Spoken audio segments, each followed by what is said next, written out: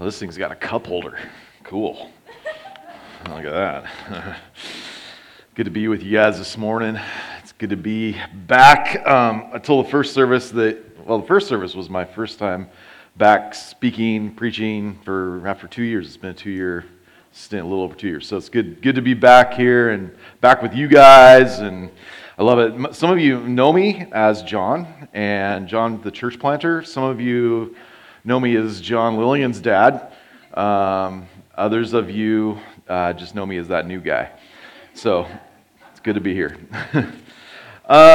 We are going to be talking about a little bit of a sobering topic today. I want to talk about affliction, and to do that, I want to start by looking at what Jesus had to say about it. Jesus said, "If the world hates you, know that it has hated me before it hated you. If you were of the world would love you and its own, as its own. But because you are not of the world, but I chose you out of the world, therefore the world hates you." More nice, fuzzy thoughts from Jesus this morning. But the truth is, the Bible does promise that if you follow Christ, if you love Jesus, if that's apparent in the way you live and the words you speak, that you're going to endure affliction because of it. It's just the way it works. So the question I want to ask this morning is, how do we endure that? Milkar, good to see you, man. Yeah, sorry, this is one of my friends. He's another pastor, good friend.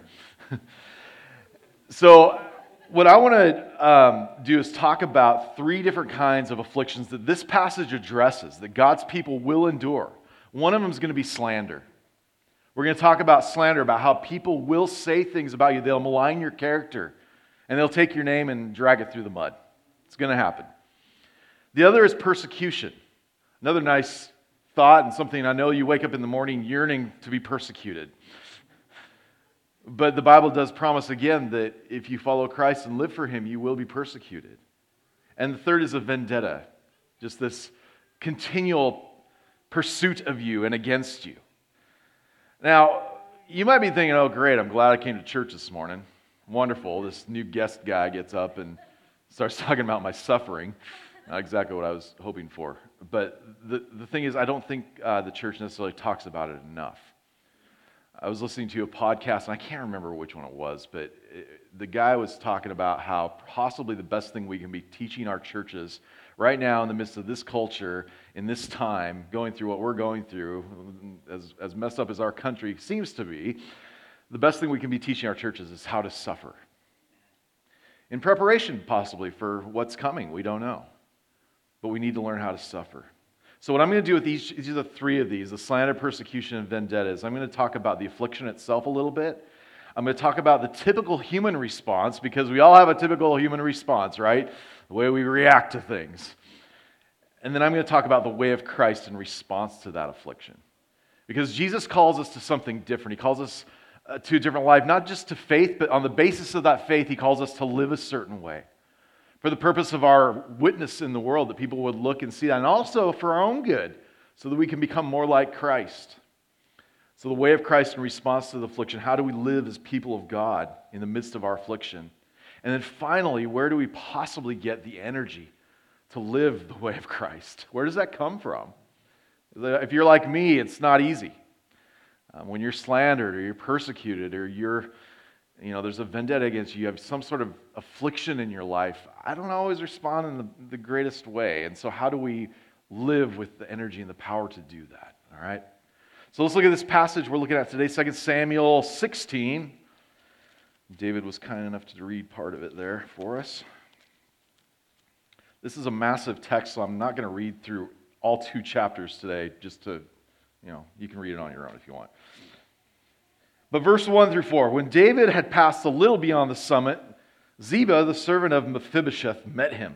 You guys remember Mephibosheth? Can you say that, by the way? Mephibosheth? It's kind of hard to say. But the guy we learned about a few weeks ago, he's a little crippled guy. And that didn't sound too PC, I'm sorry. but that's what the way Scripture refers to him as lame. So he was dropped as a baby, as a child, and then didn't have use of both of his legs. It's kind of sad. And he's this kid who's grown up probably with a pretty tough life. And we learned earlier in this book that David, the king, Saul had been defeated. David was now king in Saul's place. And David was good friends with one of Saul's sons, Jonathan. And on behalf of Jonathan, David said, "Is there anyone in Saul's household to whom I can show kindness?" And they said, "Well, there's this little lame kid named Mephibosheth. You can show him some kindness." And so what David did was he brought this kid in and he sat him at the table, his own table. I imagine there was a feast and everything, and basically gave Mephibosheth, this little kid who really wasn't deserving, who probably actually expected to die because he was related to Saul. David gave him everything that was entitled to the king. Inheritance, the food, the presence of the king. He could sit with him. And so you got Mephibosheth, and Mephibosheth had this servant named Ziba. And so Ziba shows up here. So David's out kind of fleeing from Absalom. They're out, they've been fighting, and they've been doing a bunch of other stuff. And here they are out in who knows where. And Ziba just kind of shows up out of nowhere. And you might be looking at Ziba and go, man, he looks like a pretty nice guy, because it says that he showed up with a couple of donkeys saddled, bearing 200 loaves of bread. I like bread. 100 bunches of raisins, 100 of summer fruits, and a skin of wine. Yeah. Skin of wine. And the king said to Ziba, "Why have you brought these?" And Ziba answered, "The donkeys are for the king's household to ride on, the bread and the summer fruit for the young men to eat, and the wine for those who faint in the wilderness to drink. Haven't I been so thoughtful?" And the king said, "And where's your master's son?" So they're out in this, David's out there, he's with his mighty men, he's with all his whole group of people. They're fleeing, and all of a sudden, out of nowhere, Mephibosheth's servant shows up with all this stuff. And David's like, "Why are you here?" You ever feel like that when someone comes and is part of your group? They just kind of show up and you're like, "Why are you here?" Maybe you're that person. I know that's me. "Why are you here?" And David asks him, he says, "Where's your master's son? Where's Mephibosheth?" And Ziba said to the king, "Behold, he remains in Jerusalem, for he said, 'Today the house of Israel will give me back the kingdom of my father.'" Then the king said to Ziba, "Behold, all that belonged to Mephibosheth is now yours." Ziba told David that Mephibosheth had basically stayed behind so he could take the kingdom from David. So David now wants to reward Ziba for telling him this and gives Ziba everything that he had given Mephibosheth. Right there on the spot. Bam. Well, you might be looking at Ziba right now and go, "Okay, this guy's awesome. He's nice. He showed up with all the donkeys and the summer fruits and the raisins and the wine and not only that, but the news about what Mephibosheth had been trying to do to David." And you're thinking, man, he's a pretty great guy at this point. But the story goes on. I want to jump ahead. Go turn a couple pages and you'll end up in chapter 19, verse 24, where the story continues of what happened. This part starts off, Mephibosheth, the son of Saul, came down to meet the king. So in this part of the text, David and everybody are coming back. They're coming back to where David lived. They're coming back to the kingdom. And Mephibosheth comes out to greet the king. And check out what he looked like and what was going on. He had neither taken care of his feet. I don't know what that means, but it's probably gross. Nor trimmed his beard, nor washed his clothes from the day the king departed until the day he came back in safety. Does that sound like a guy to you who's been staying around trying to take over the kingdom while the king's gone? Sounds to me like he's a little depressed. His king had left, kind of maybe let himself go, or was in a little bit of mourning because the king had gone, was away from him. And when he came to Jerusalem to meet the king said to him, "Why did you not go with me, Mephibosheth?" I imagine David was kind of maybe trying to test Mephibosheth here to see what really happened because of the news Ziba gave him. And he answered, "My lord, O my king, my servant deceived me. For your servant said to him, I will saddle a donkey for myself that I may ride it and go on it and go with the king. For your servant, I'm lame. He has slandered your servant to my lord, the king." So here we start off with this first affliction that I want to talk about today, which is slander. And Mephibosheth has been slandered by Ziba. At least this is his story, his side of the story, right? We're not quite sure yet. It's obvious in the text that David isn't quite sure yet what actually happened or who to trust in this situation. But nevertheless, Mephibosheth has been slandered. Slander, just so you know, is this... Slander is not just kind of like, hey, did you hear about what so-and-so did? That's gossip. And gossip, not good either, just so you know. It's destructive. But slander is talked about a lot in Scripture. In the New Testament, the writers of the New Testament, and the letters they write to the churches, those early churches who were learning how to live as Christians among culture, slander is spoken out against a lot. In fact, it's put up there with murder and some other horrible things. But slander is when a person comes and I go, "Hey, Lily, John Hoganson back there. John, he's not a great guy." And you say these bad things about someone in order to try and lift yourself up. That's not true, John. I love you, John. But you say things to try and push another person down in order to lift yourself up. That's slander. And it might be true, and it might not be true. It doesn't really matter, because if you slander someone, you're still coming and attempting to make yourself look good by making another person look bad. That's slander. And I can tell you that in my experience in almost 30 years of ministry, that there has been nothing more destructive to the churches that I've been around than when people start to slander. Nothing more destructive in my experience. I'm sure there are some other things. But it's spoken out against. And here, the Scripture says that this is something that God's people here are enduring. Now, the typical human reaction to slander is to believe it, right? Here we see David. He doesn't quite know what to believe, it seems, but he does believe it because he goes on to give half of the kingdom to Mephibosheth and half to Ziba just because he's in a leadership predicament. What do I do? So David believes it, and I wonder if maybe there's a part of Mephibosheth that kind of believed it too. Text doesn't say, but Mephibosheth had been living a hard life. I imagine he didn't think too highly of himself. He'd been told he was lame over and over again, here by Ziba too.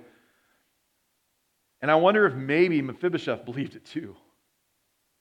Slander is not only destructive because it puts another person down and does not build up the body of Christ, but it also is destructive because of the people who actually start to believe it.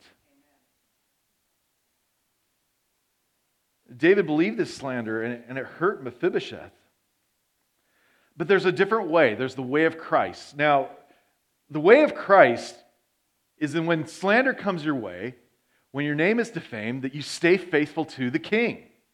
And this is exactly what we see from Mephibosheth.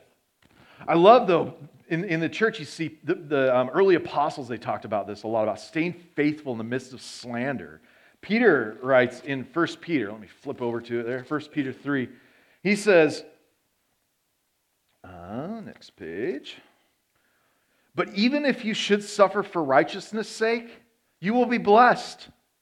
Have no fear of them,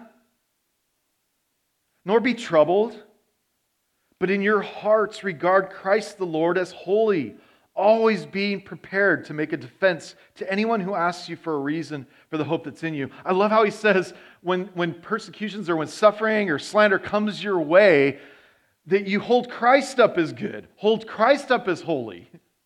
Your name might be defamed or maligned in this situation, but Christ's name is the one that's completely good, so lean into Christ's name. And he goes on and he says, be prepared to make a defense to anyone who asks you for a reason for the hope that's in you. Yet do it with gentleness and respect, having a good conscience, so that when you are slandered, those who revile your good behavior in Christ may be put to shame. Peter says, you want to put someone to shame? You want to get back at someone who's slandered you?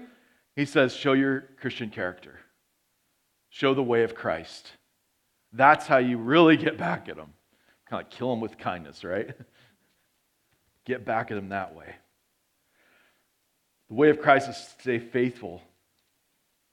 Revelation, Jesus talks to the church of Smyrna, and he talks again, this is an entire church that had been slandered. He says, I know your tribulation and your poverty, but you are rich. And the slander of those who say that they are Jews and are not, but are a synagogue of Satan. You know, he's referring to these people that were lying about what it took to become a Christian in their midst and just causing havoc in the church and putting everybody else down in the process of doing it. Do not fear what you are about to suffer. Behold, the devil is about to throw some of you into prison, that you may be tested, and for 10 days you will have tribulation. But be faithful unto death, and I will give you the crown of life. He who has an ear, let him hear what the Spirit says to the churches. And the one who conquers will not be hurt by the second death.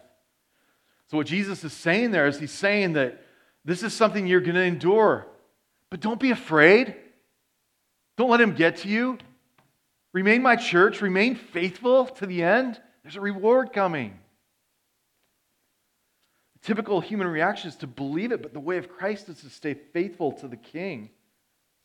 And this passage, I love Mephibosheth's response. I mean, if you look, keep going on in this chapter 19, where Mephibosheth answers the king, answers David. David says, why did you not go out to meet me, Mephibosheth? And Mephibosheth answered, my lord, O king, my servant deceived me, for your servant said to him, I will saddle the donkey for myself, that I may ride on it and go with the king. For your servant is lame. He has slandered your servant to my lord the king. Listen to this response. But my lord, the king, is like the angel of God. Do therefore what seems good to you. Puts his trust in the king. He still remains faithful to the king. For all my father's house were not but men doomed to death before my lord the king. But you set your servant among those who eat at your table. What further right have I then to cry to the king? And the king said to him, why speak any more of your affairs? I have decided, you and Ziba shall divide the land. And Mephibosheth said to the king, oh, let him take it all, since my lord, the king, has come home safely. Right there you see this character of someone who's really following the Lord, right? He doesn't need anything other than the presence of the king. He says, give it all to him. I don't care. Do what you think is right. I got you back. Man, that I could be a lame person in need of nothing more than the presence of my king.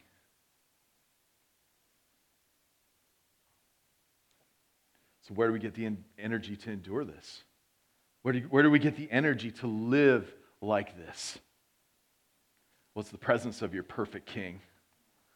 It's the presence of the one who created you, who came to earth and lived a perfect life on your behalf.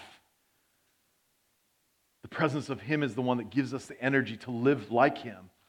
This is why David, even in the midst of his darkest days, David wrote most of the Psalms, these beautiful poems right in the middle of the Bible. If you want to find the Psalms, he is literally open in the middle of the Bible. Oh, that was Isaiah.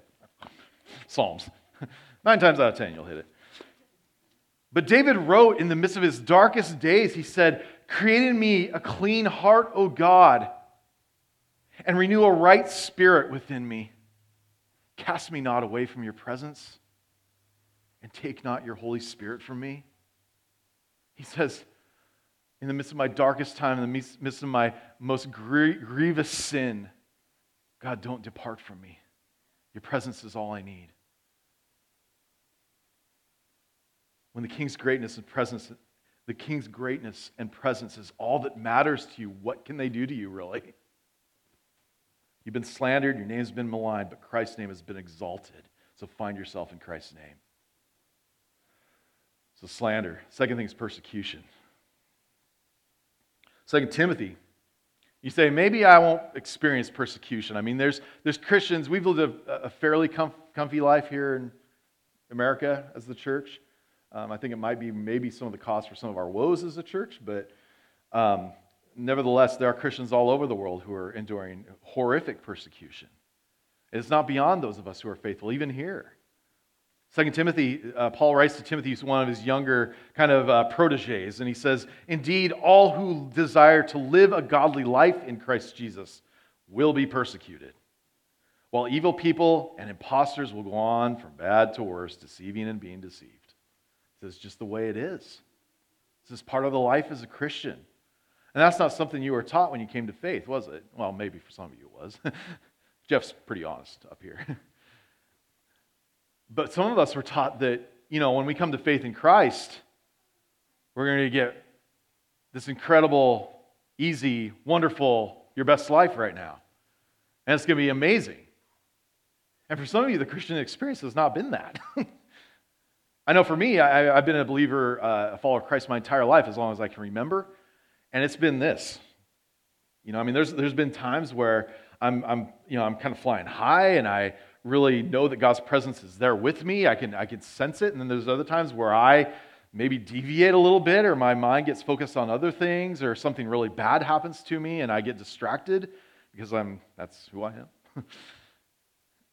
And I don't necessarily feel the presence of God that is there already. But you will endure persecution. 2 Samuel 16, 5-8. This passage goes on. And this part, I like this part. This part's funny. Well, probably wasn't funny to be there. But when David came to Bahurim, there came out a man of the family of the house of Saul. So here we go, someone else from Saul, right?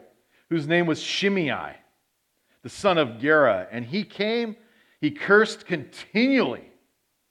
And he threw stones at David and all the servants of King David, and all the people, and all the mighty men who were on his right hand and on his left. So here's David with all these people around him. All the people of David were with him. And not only were the people with him, but he has mighty men.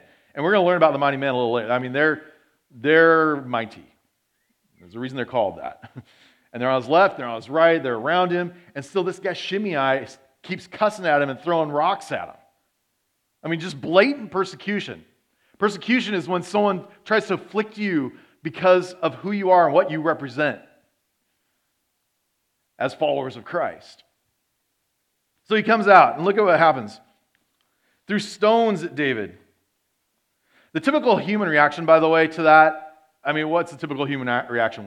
If you got a dude who's coming up and throwing stones at you and cussing at you all along the way, and you're the king, what's the natural human response? Off with his head, right? Get him out of here. So he's throwing stones. Shimei said, as he cursed, get out, you man of blood, you worthless man. The Lord has avenged on you all the blood of the house of Saul, in whose place you have reigned. And the Lord has given the kingdom into the hands of your son Absalom. See, your evil is on you, for you are a man of blood. That's what he said. And he said, your mother was a hamster and your father smelt of elderberries. That's not in Scripture. Then Abishai, the son of Zeruiah, here it is, said to the king, this is one of David's right-hand guys, why should this dead dog curse my lord the king? Let me go over and take off his head. There it is. The natural human response to persecution is to get back at him. Off with his head. It's retaliation. It's try and outdo the persecutors with a fight. This is another thing. Christians are seen by the world now, I think a lot is doing that. We tend to fight persecution, at least in our culture, in our country, with another fight. That's normal, according to the world, right? But the way of Christ is not normal. Think of Jesus before he's about to be crucified on the cross. When we talk about the way of Christ in the midst of persecution, who better to point to than Christ himself? Jesus, the night he was betrayed, this was the night before he was about to be crucified. He just had a week where he was worshipped, and he spent time with his disciples, breaking bread, had one of his disciples betray him, and now he's in extreme anguish. because he knows what's coming. He knows his time is almost there. And Jesus goes into a garden, the Garden of Gethsemane. He asks his disciples to pray while he's in there. They can't even do that. I mean, they fall asleep. And Jesus is in there by himself, alone, praying. And it says that his anguish and his anxiety was so great that he was actually sweating blood. And Jesus starts to pray. What would your prayer look like in that moment, knowing that the Romans were coming after you? Mine might look like, dear Lord, give me the strength to overcome my enemies. I might pull out one of those imprecatory psalms, which is, have wrath upon my enemies and rise up a mighty nation against them. And, I'd want revenge. I'd want to avoid dying and definitely avoid being crucified. But that's me. Maybe some of you are tougher than I am. Jesus is down on his knees and he prays, Lord, take this cup of suffering from me. Not my will, but yours be done. And Jesus willingly walks toward the persecution and embraces it. And that's a thought that's completely foreign to me. And I think to a lot of us. But nevertheless, that's the way of Christ. We welcome it as a blessing. Look at this Matthew 5. If you got your Bible, you might want to even flip over there. But I want you to listen to this. What Jesus said in his Sermon on the Mount. This is the best sermon ever preached, I think. I mean, I don't know. Probably can't argue with that. I'm up here and you're down there. and you're not really, I don't know why you can't respond to me, but that's the rule, I guess. But anyway, this is the best message ever given. I mean, it's Jesus, right? Who could top that? Listen to what he says, though. This is the way of Christ right here. Jesus teaching all these people. He said, you have heard it said, an eye for an eye and a tooth for a tooth. But I say to you, do not resist the one who's evil. Right? Jesus takes the law of Moses that had been with these people for centuries, that said an eye for an eye and a tooth for a tooth. That if someone comes up to you and punches you in the face, you have every right to punch them back. I mean, this is what we're taught, right? If someone murders someone, they're gone. Eye for an eye, tooth for a tooth. Your enemy gets at you, you have the freedom to retaliate. Jesus says this was part of the Mosaic law, but he says, I have a different law. He says, I say to you, do not resist the one who is evil. I mean, what a mind-blowing concept that is. In the midst of the Roman Empire, Jesus stands up and says this to people.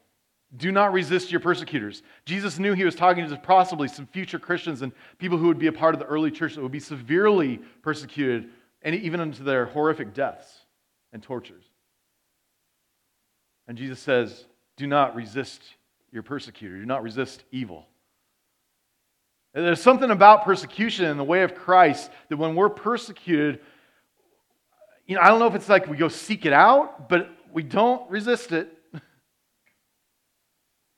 There's something about the way of Christ that we welcome it as a blessing. Jesus goes on to say, do not resist the one who's evil, but if anyone slaps you on the right cheek, turn to him your other also. That's kind of a smart aleck thing to do, right? Slap you. All right, here, buddy. Go ahead and have the other one. And if anyone would sue you and take your tunic, we don't have tunics, I don't think, but if anyone sues you and takes your stuff, let him have your other stuff as well. And if anyone forces you to go 1 mile, go with him 2 miles. Give to the one who begs from you, and do not refuse the one who would borrow from you. And then he goes back to the law. He says, you have heard it said, you should love your enemy, or you should love your neighbor and hate your enemy. Jesus says, this is what we all know. This is what we all live by. This is kind of a normal thing to think.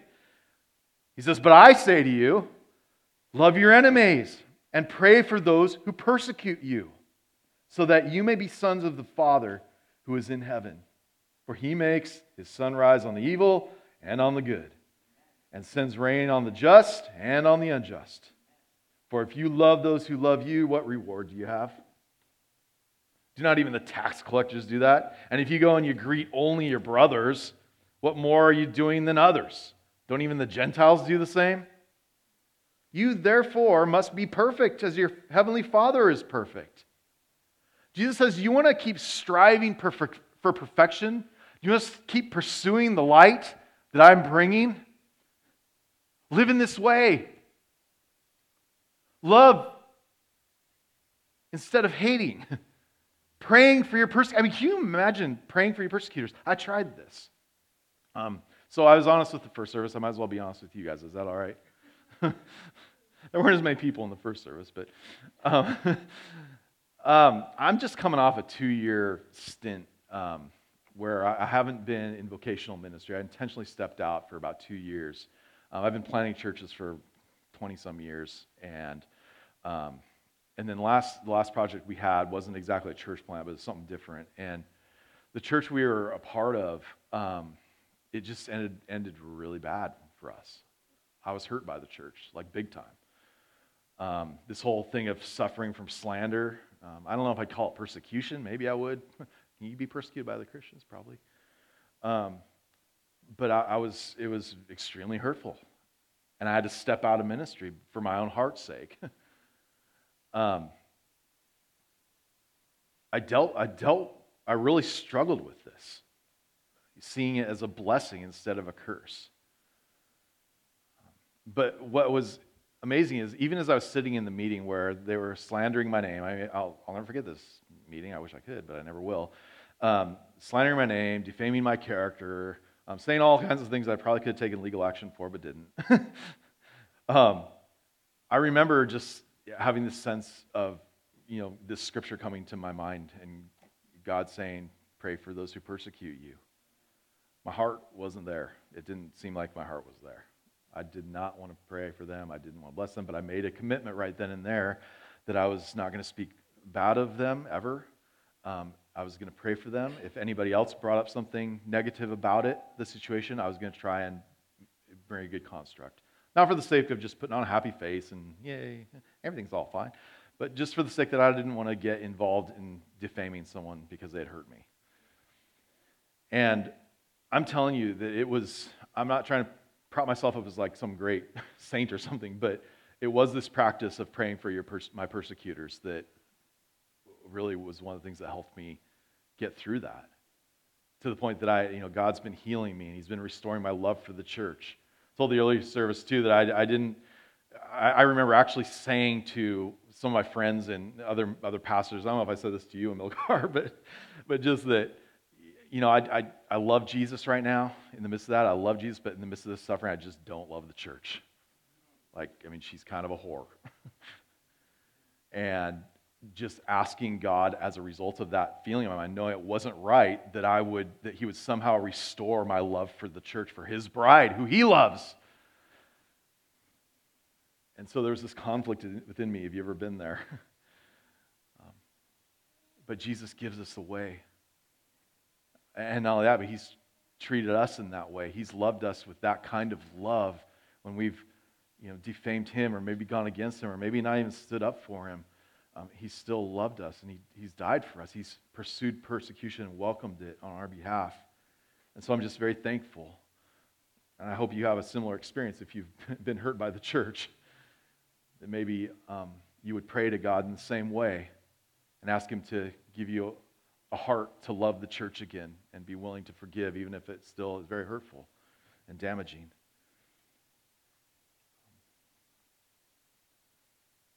Now I've lost my place. That's what you get for being honest. There we go. Way of Christ is to welcome it as a blessing. Jesus, in that same sermon I was telling you about, He said, let me find it here so I don't mess it up. Blessed are you when others revile you and persecute you and utter all kinds of evil against you falsely on my account. Rejoice and be glad. That takes it one step further. That's not even just praying for your enemies. That's like praying for enemies and saying, yes, this persecution is awesome. Be glad, for your reward is great in heaven, for so they persecuted the prophets who were before you.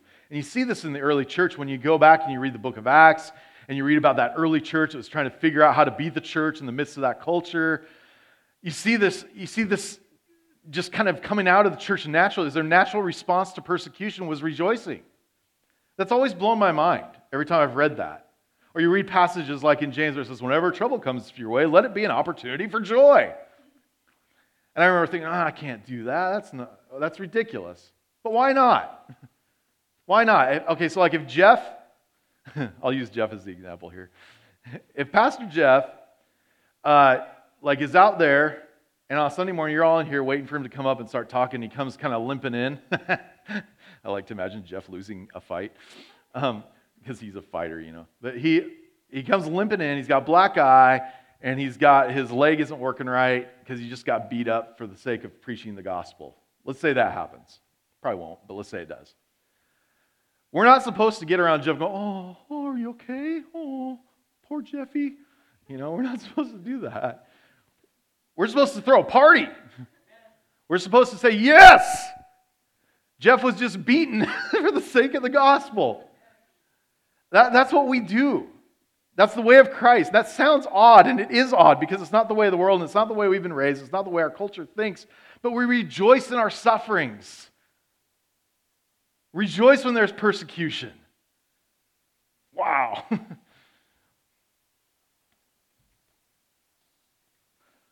Ignatius. Any of you guys like church history? I didn't think so.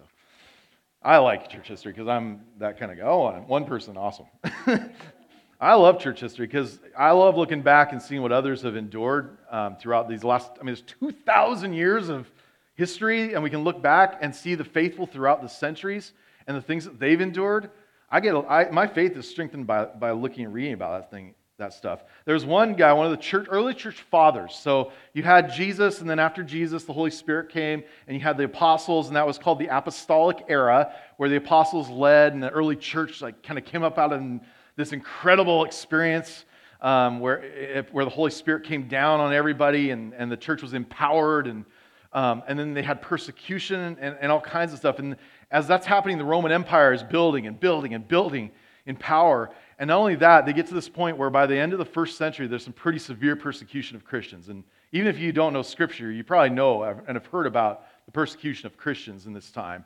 It's pretty horrific. I mean, being thrown to lions in the middle of a Colosseum full of people cheering that you would be torn and ripped up to shreds, and they'd watch it. We think some of the stuff we see in our culture is brutal. No, nothing compares to that. That is horrible. So you got this guy who was born about the time that Jesus was. His name was Ignatius. And he was part of the early church. He was raised in the church of Antioch. You can read about Antioch in Acts chapter 13 and after that. But he was raised and he had strong faith. And as he grew up, he became a leader. And what's I think is most intriguing about Ignatius, he has incredible teachings. He's known as one of the first interpreters of Scripture, the Scriptures that we have, which is just, I think, really cool to learn how he saw the Scriptures and all that. We might talk about that in the interpreting class. I don't know. We'll see. But what was more interesting about Ignatius was how he died. Because the Romans were after him, and the church was starting to kind of get defensive for Ignatius. This is their leader. This is one of the patristic early church fathers. That's what we call them now. They're up there. They're worthy of admiration. And the early church loved them and started to rise up to try and defend Ignatius against persecution when the Roman Empire wanted to kill him. And this is what Ignatius said to the church. He says, "I fear your kindness, which may harm me." Doesn't even say, "I fear the persecution, death by lions in a Colosseum, which may harm me." He says, "No, I fear your kindness, which may harm me. You may be able to achieve what you plan, but if you pay no heed to my request, it will be very difficult for me to attain unto God.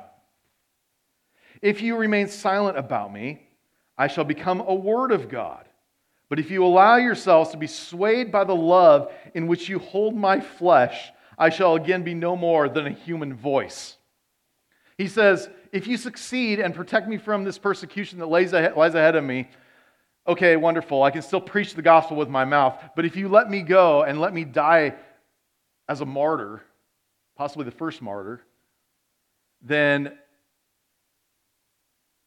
my life, my death is going to become so much more powerful an example of the gospel than any of my words could ever have.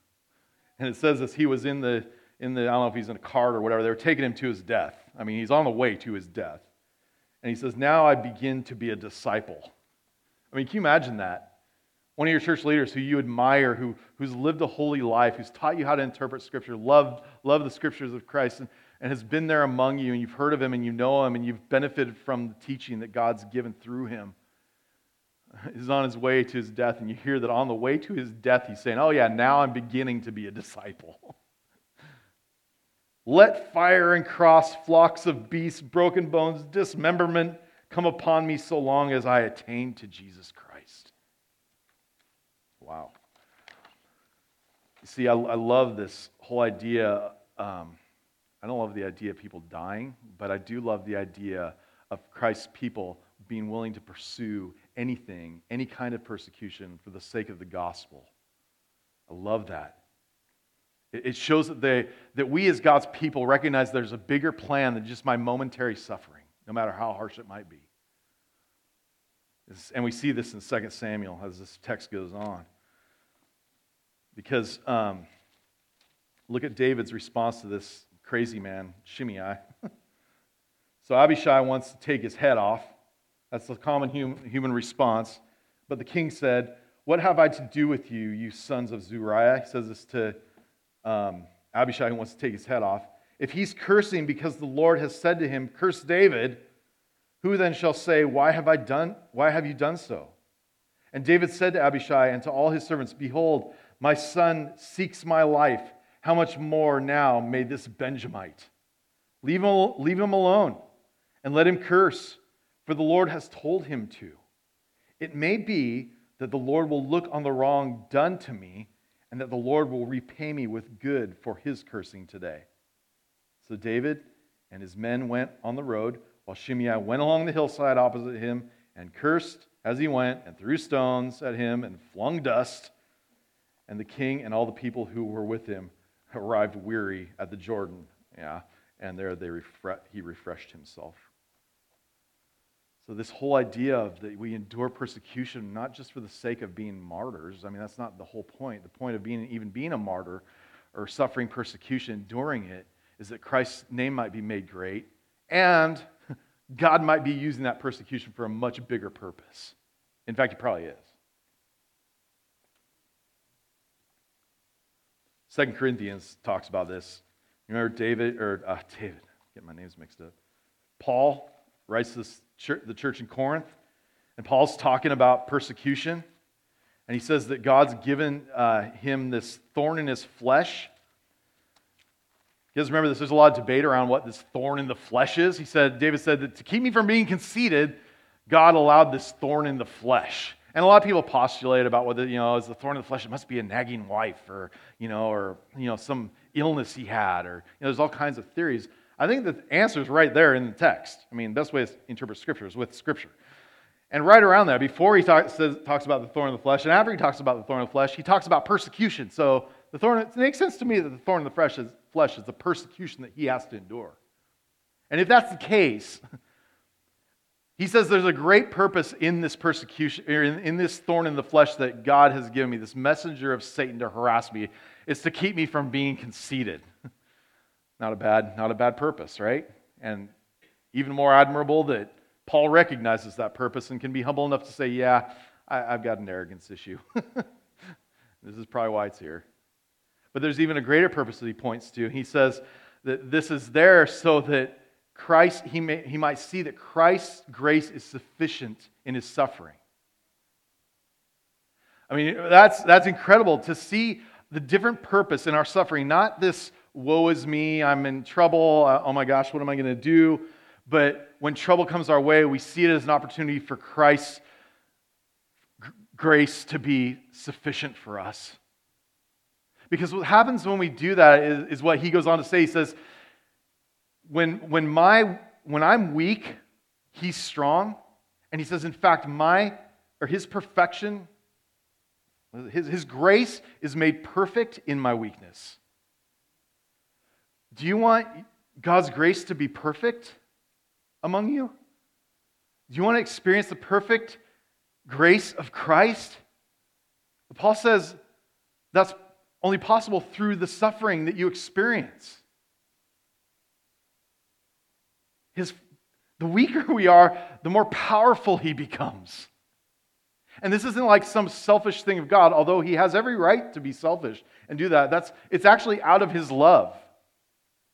Because the thing that we've been created for most is his grace, is his loving kindness toward us. And if we can experience anything, even suffering, even affliction, to be able to experience the perfection of his grace, then we can see why the way of Christ is to welcome persecution as a blessing. So the energy to endure is that his power is made perfect in your weakness. And then finally, vendetta.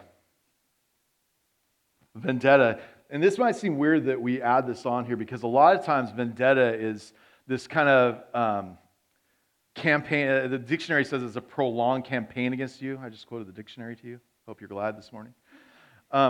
Prolonged campaign against you, but a lot of times we think of vendetta as that coming from family members. And that was definitely the case in David's situation here.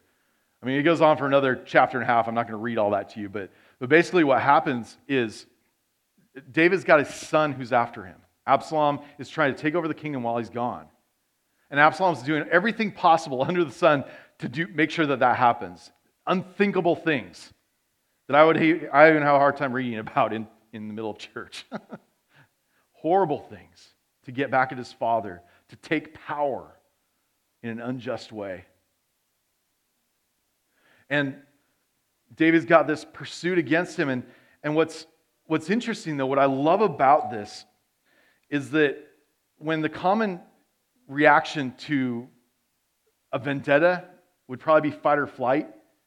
Would you agree with that? I mean, how many of you are, like, when you're persecuted, you're afflicted, you're a fighter? How many of you are a fighter? Got any fighters here? One fighter? I don't believe this. In Jeff's church, I don't believe that there's one fighter in the room. Two? Yeah, okay, we got fighters. Okay, a few fighters. I like to slap and run, so I like to flee. But fight or flight is the common human reaction when wrong is done to us. But again, the way of Christ is different. The way of Christ, we bear one another's burdens. And I love how this text goes on because if you read ahead, maybe when you go home, you can read the next chapter or two, you'll see that David's friends start to emerge, even kind of behind the scenes, and kind of, it seems a little maybe deceptive, but it isn't because they're being strategic and very supportive of David, even to try and pose as a spy on David's behalf. And his friends start, there's Hushai who goes in and pretends to be a friend of Absalom, and Absalom's like, wait, I thought you were a friend of my dad's, but great, you can worship me, that's wonderful. And Hushai gets information to pass on to Jonathan, and this other guy, Ahimaaz is his name.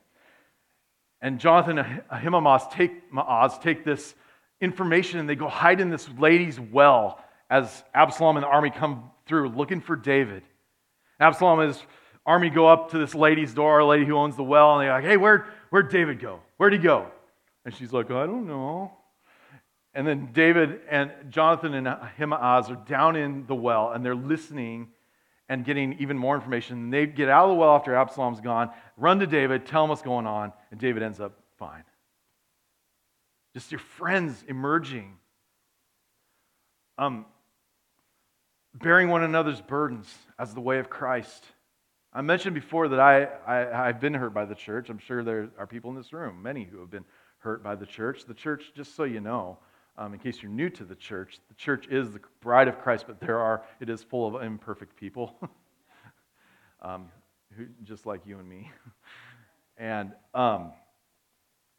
not always easy to love, but I've found that in my darkest times, my most difficult seasons of my life, it's leaning into my brothers and sisters that helps get me through those times. That's where, in my experience at least, that I've experienced the greatest amount of God's grace in the midst of affliction is through my brothers and sisters here. I mean, maybe some of you have even endured an actual vendetta, like from a family member, like your family members have done you wrong. I want you to know that you have another family here. It's an imperfect family, but we're a family that's striving toward Christ. We're pursuing the light of Christ, and we're together, and we're learning together. And so we bear one another's burdens as part of that. We lift one another up. Part of my struggle has been with, I've been diagnosed actually with, I hope this isn't too real for you guys. You guys look like scared or something. But I've been actually diagnosed with like a severe chronic depressive and anxiety disorder that makes it really tough to even get up here to talk in front of people. Really hard to be in rooms where there's a lot of people I don't know. So it's had an effect on my ministry in like a pretty profound way. But it's been through people like my friend Jeff Ludington. I mean, Jeff, I can count now back to about probably 4 different kind of crises I've had since the time I've known Jeff. And he's been there for every single one as a friend. I mean, he's a pastor, right? Yeah, but as a friend. I've got other friends, Matt Ortiz down in San Diego, who he's been there for me. I've been able to be there for him in the darkest times when we know we're not going to judge each other, regardless of what comes out of our mouth, when I call the church a whore, and all these other things. They're not going to judge me, and they're going to understand, and they're going to pray for and with me, and see me through. We need those types of relationships. We need brothers and sisters around us who can strengthen us and lift us up. We need to hear one another's stories of how we've endured suffering in the past. Otherwise, we think we're alone in this. We need to hear other people's stories. You've got to be with people and understand what they've been through or are even going through right now, and how the mature in faith are going through this stuff. I need stories of even saints who are no longer with us. I need to hear about Spurgeon, the great English preacher who, extreme struggle with depression and melancholy, to the point that he couldn't even hardly open his mouth sometimes when he got into the pulpit to preach. My pastor that I grew up with, Pastor Schatz, Dr. Don, who was vulnerable enough to share with me even when I was a teenager about his struggle with depression. And that stuck with me. And back then I didn't know that was really going to be my struggle. But now I remember back, and I've seen him now in his mid-60s still serving Christ with zealousness.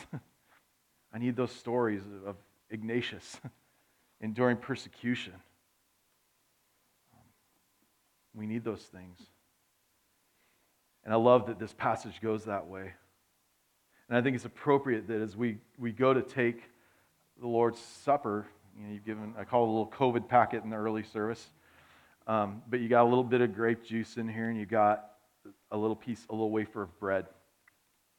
And I think as we talk about the idea of the community of Christ being together in the midst of affliction, this is what Christ has given us to make it very real for us. This is a constant reminder for us. Not only is this a reminder, it's so much more than a reminder of the suffering Christ went through and how we now, because of what he suffered, can now suffer well and experience joy in the midst of it. It's so much more than a reminder, though, because through this, there's something mysterious that happens. And I don't want to freak you out or anything, but there's something mysterious because God is with us. And the Bible says that when we're gathered together in his name, there he is among us. So God is with us and among us right now. And regardless of what you're going through, maybe you're going through a great time in life. Maybe things are wonderful and you're having one of those seasons. Praise God for that. I'm kind of in one of those seasons right now myself, which is great after the season I just came out of. Maybe you're in one of those hard seasons, though, and you're being persecuted or you're being slandered or going through some sort of suffering.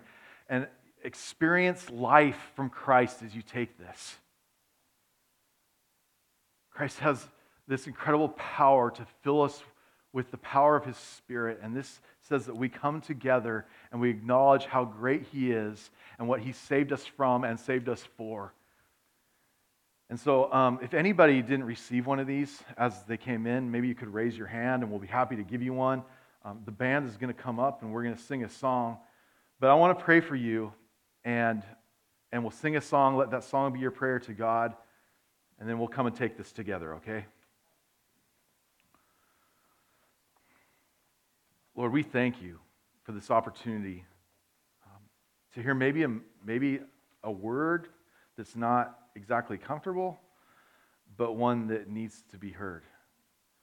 Lord, I needed to hear this from you as I was preparing this previous week, and I want to thank you for the sufferings that you've allowed me to go through. They're nothing compared to some of the sufferings that some people in here have gone through, and definitely nowhere near what some Christians are enduring right now, but that does not minimize the effect of the suffering that you want to have on me and my heart.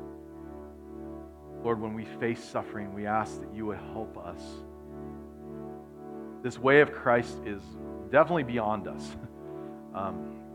If we could depend on ourselves and our own abilities, that's what you would tell people. That's what I would have told people this morning, but that's not what your word says. Your word says that when we endure stuff, we don't look inward, we look upward toward you. We look outward toward one another, and you strengthen us through that. So God, we thank you for this incredible, we've talked about this energy this morning that Paul writes about, that he continues in the midst of persecution, continues to teach the word of God in the midst of that because of the energy that you've given him that comes from Christ. We need that. We need you to fill us with your presence and lead and guide us. And Lord, this morning I want to pray specifically for anybody in this room that's going through a tough time. They're not alone. They know that you are there with them. We thank you that if for those in here that maybe you're being slandered, that your name is great and theirs doesn't have to be. They can lean into your name that's perfect. And so God, we thank you for that incredible gift. For those who endure persecutions, Lord, we ask that you would help them to endure well, and that maybe even by your grace they would come to a place where they can rejoice in the persecution, even though it might seem impossible right now. And God, for those of us who are enduring an ongoing persecution or vendetta against us, Lord, I pray that your strength would endure in them, that they would remain faithful to your word, spend time in your word, memorizing scripture, praying. But Lord, you've given us this incredible family around us right now, this spiritual family, this not just merely up in heaven right now in your presence and glory, but it's also here right in this room with one another. And so Lord, would you help us to take advantage of that and lean into one another to experience your grace through one another.